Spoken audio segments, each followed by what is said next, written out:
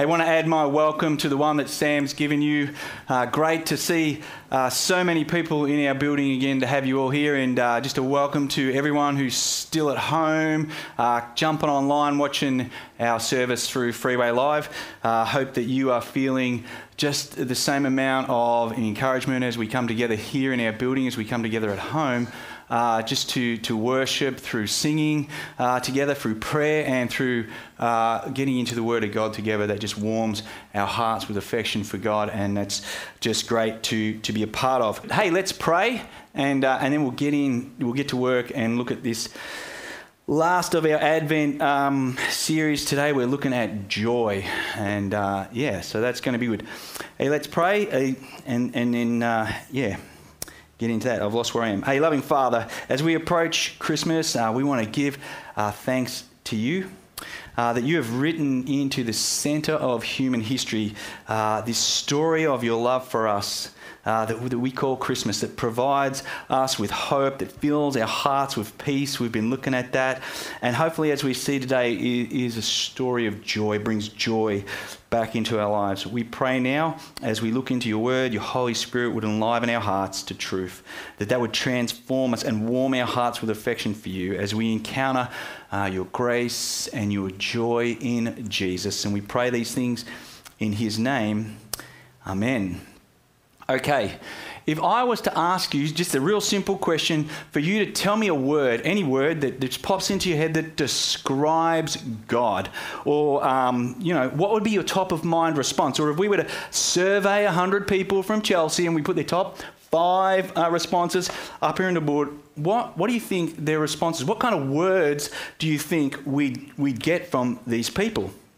Well, no doubt we'd probably think top of the list, or we'd hope to find it there, would be God is loving. That would be a word to describe what God's like, and I think that would be a safe guess to go up there.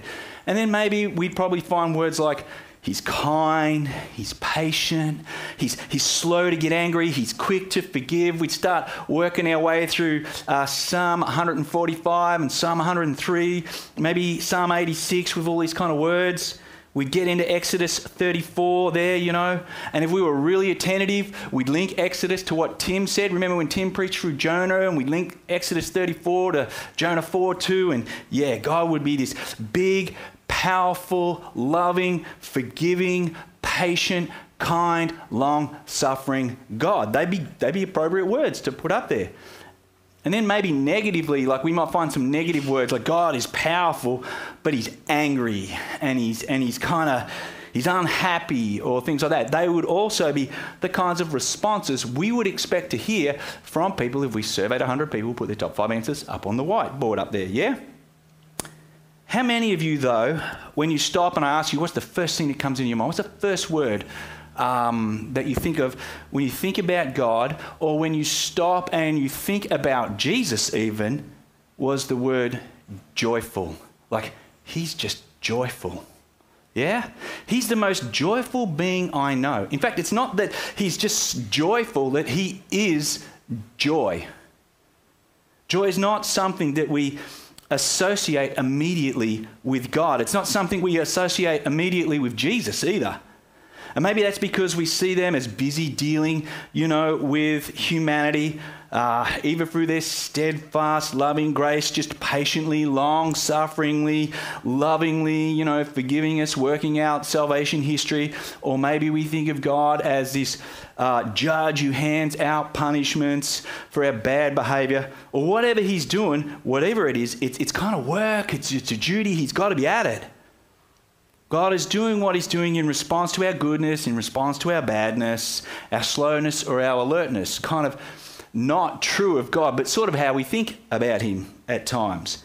We conjure up these kind of pictures as we think about God dealing with Israel, their continuous failure. Like God comes along and gives them something. Here's the 10 Commandments. Here's a new toy. And after a while, no more shine, and they go off and they go and do something dumb again, and poor old God, he's struggling with these people. Or we deal up these kind of images as we think about Jesus dealing with his disciples and the crowds and their constant disbelief and their slowness to pick up on who Jesus is. You know, it's got to be tiring for Jesus, because even though he's loving and he's forgiven, he just keeps turning up. He just keeps getting back into the office. Got to make my way to that cross, right? Got to go and die for these fools, for their sin and all their stupidity. But listen, before we knew anything about God's patience, before we knew anything about his kindness, his forgiveness, and maybe before we knew anything about his love, we knew about his joy. As people created by God in the image of God, one of the first things that we experienced was gladness-filled relational joy. Now, that's just a beautiful little phrase that I stole from Matt Chandler's book about Christmas, and that he uses to describe the base note of creation. Gladness-filled relational joy. So if you want, you can go look at Genesis 2, and you're like, oh, you're always taking us to Genesis. If you understand the first 3 chapters of Genesis, you understand the rest of the Bible. There in Genesis 2, 23 to 25, there we have the husband meeting his wife for the first time, and he's like all Jerry Maguire, oh, you complete me, all that kind of stuff. What he's actually saying is, at last, I can have the same kind of relationship that I have with God, I can now have with another person. Someone who's like me, but they're not like me, which is kind of cool. That's what I like the most about it, but they're like me. And God put into the man and woman the same kind of relational joy that the Godhead knows and experiences.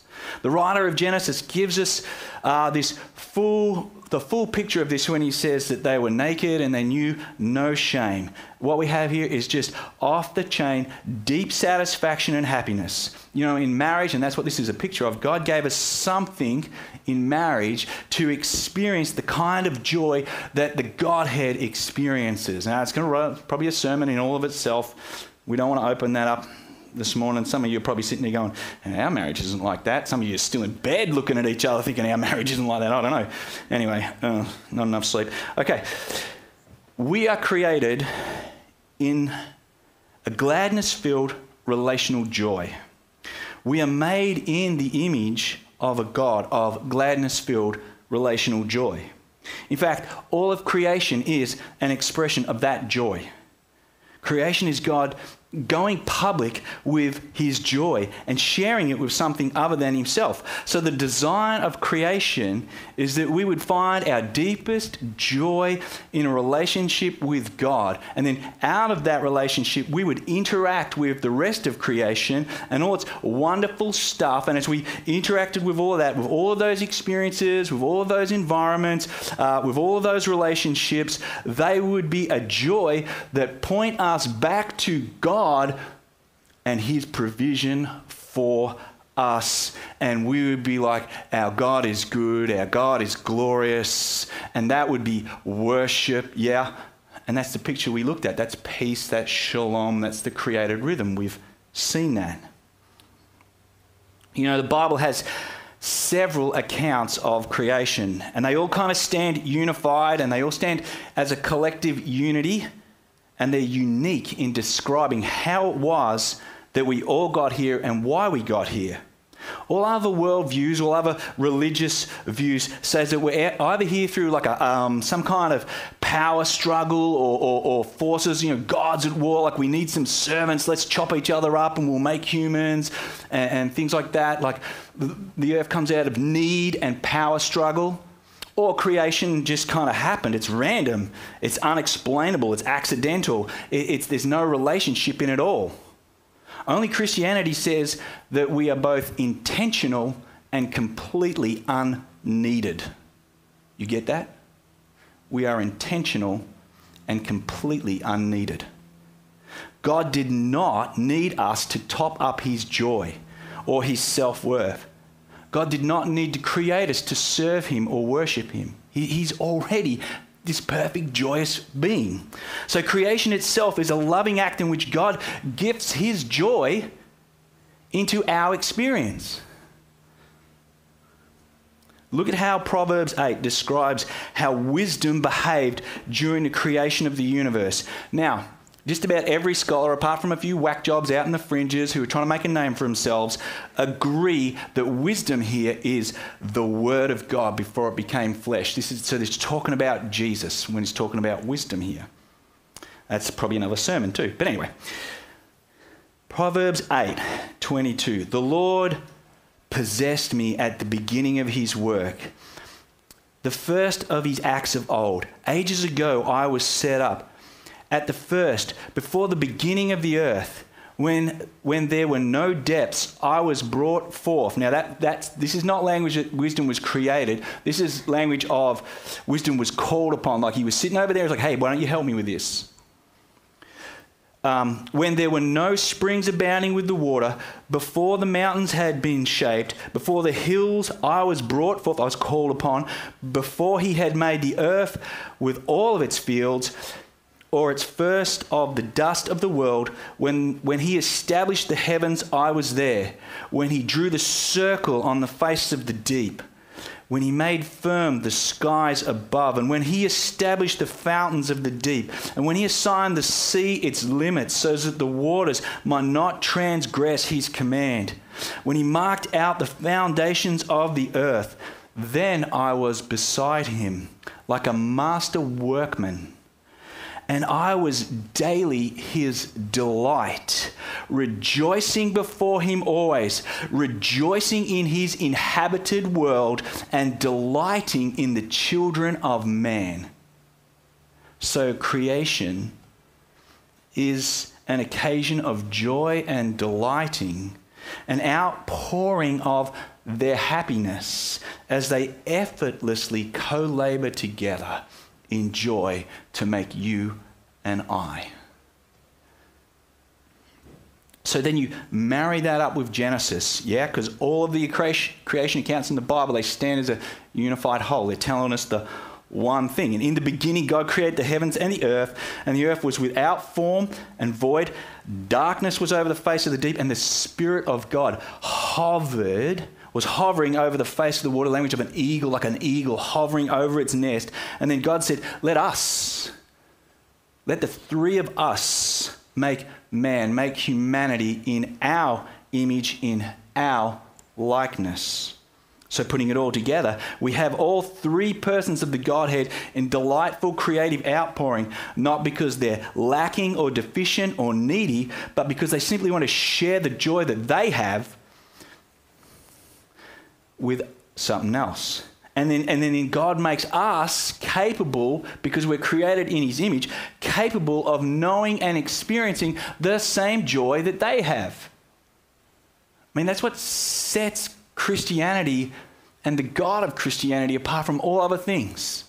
If God is just a singularity, how does he know what joy is? How does he know what love is? And if the world is just an impersonal force, it's random, none of this stuff matters anyway. Yeah, that's not in my notes, that's just for free.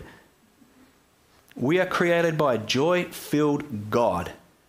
In joy, to know and experience all other environments and encounters and all our exercises as gifts that point us back to and lead us back in gladness-filled relational joy with God, who is the giver of joy.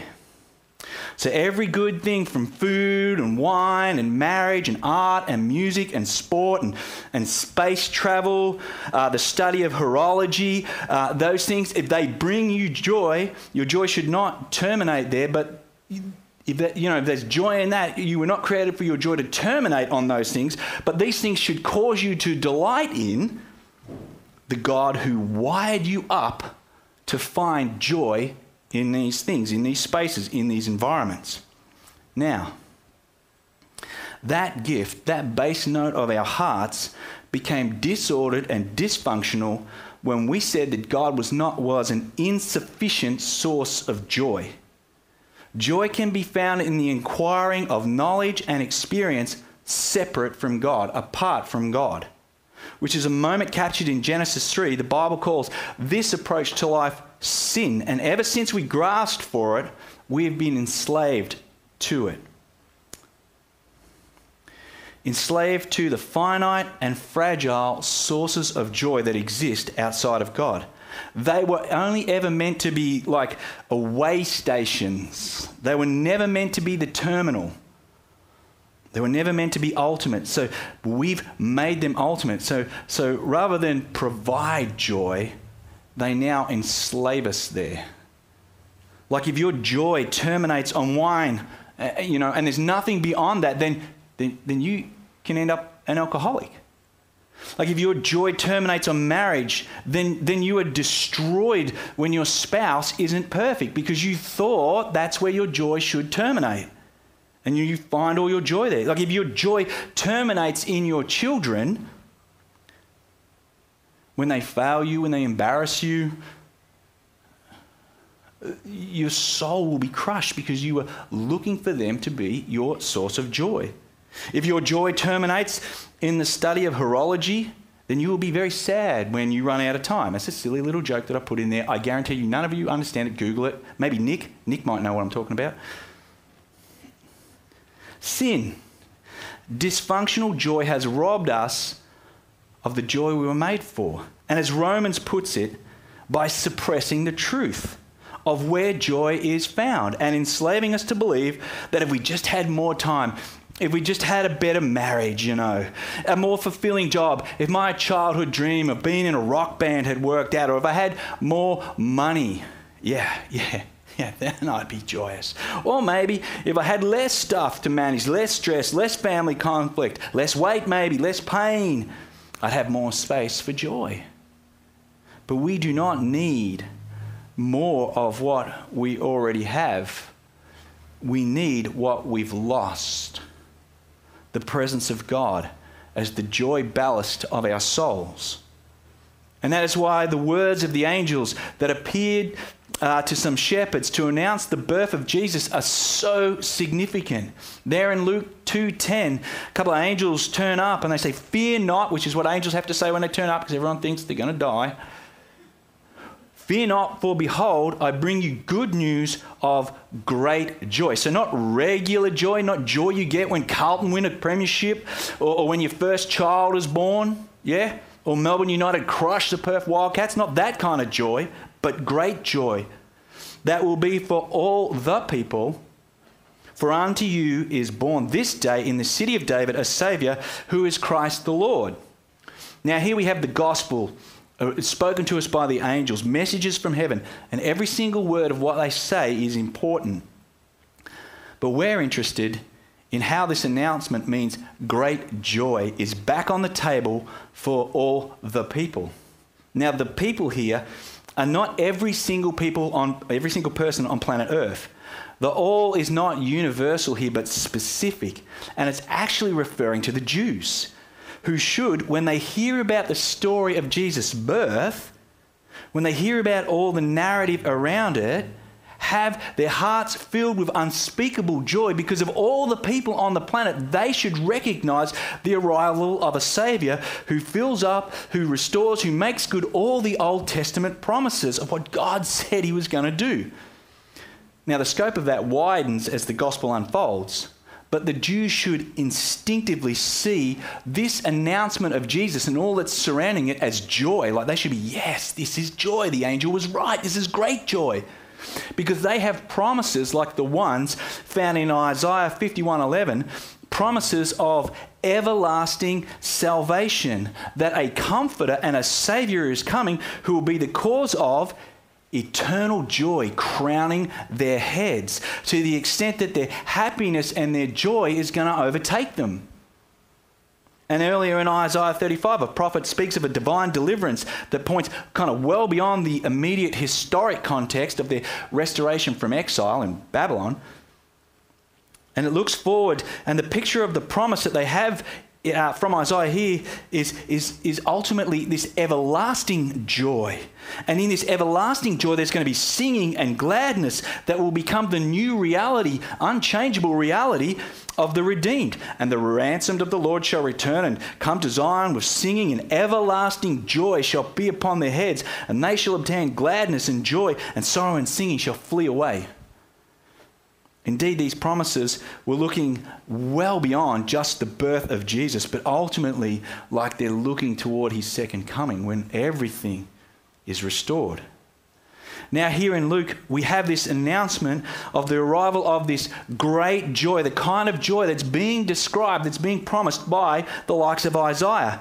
Indeed, Luke's gospel is a story that rings and explodes with joy. Like every time someone opens their mouth in the first 2 chapters about talking about the birth of Jesus, it's attached to joy. The arrival of Jesus into the world is the re-establishing and the reclaiming of the joy that had been lost because sin has caused our hearts to settle for joy that's corruptible, in things that fade, in things that get stolen, and not in God, who is the source of joy. You know what Christmas is telling us? It is telling us that Jesus has come to save us from dysfunctional, disordered joys. Why? Why is he doing that? Because he's re-establishing the glory of God in our hearts. He's re-establishing that here is something, here is a person in whom once we have relationship with, that points us on again to God.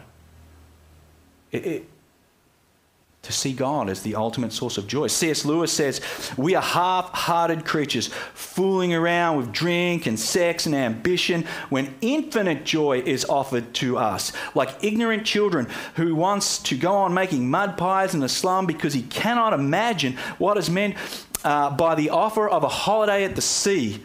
We are far too easily pleased, and therefore we are far too easily disappointed.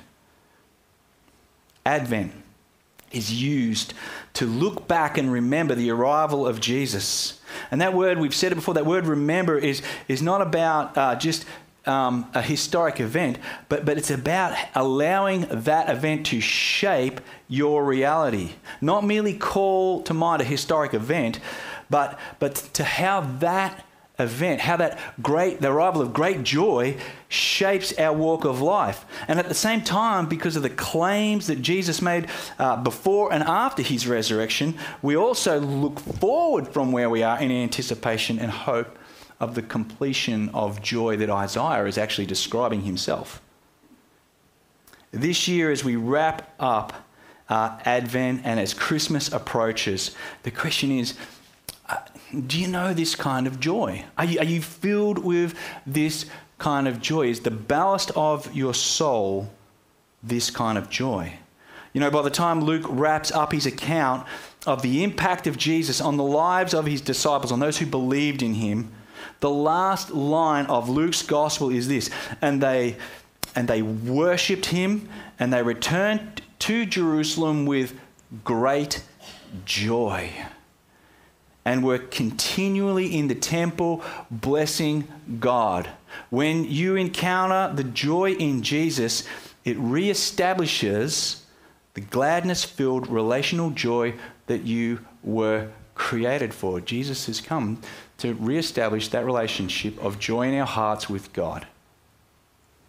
I mean, is that top of mind when you think of Jesus? When you think of God? That he is for your joy? Well, that's what we're being told. So 5 days to go until Christmas. Only like basically 10 days really, if you don't count today, I think, left of 2020.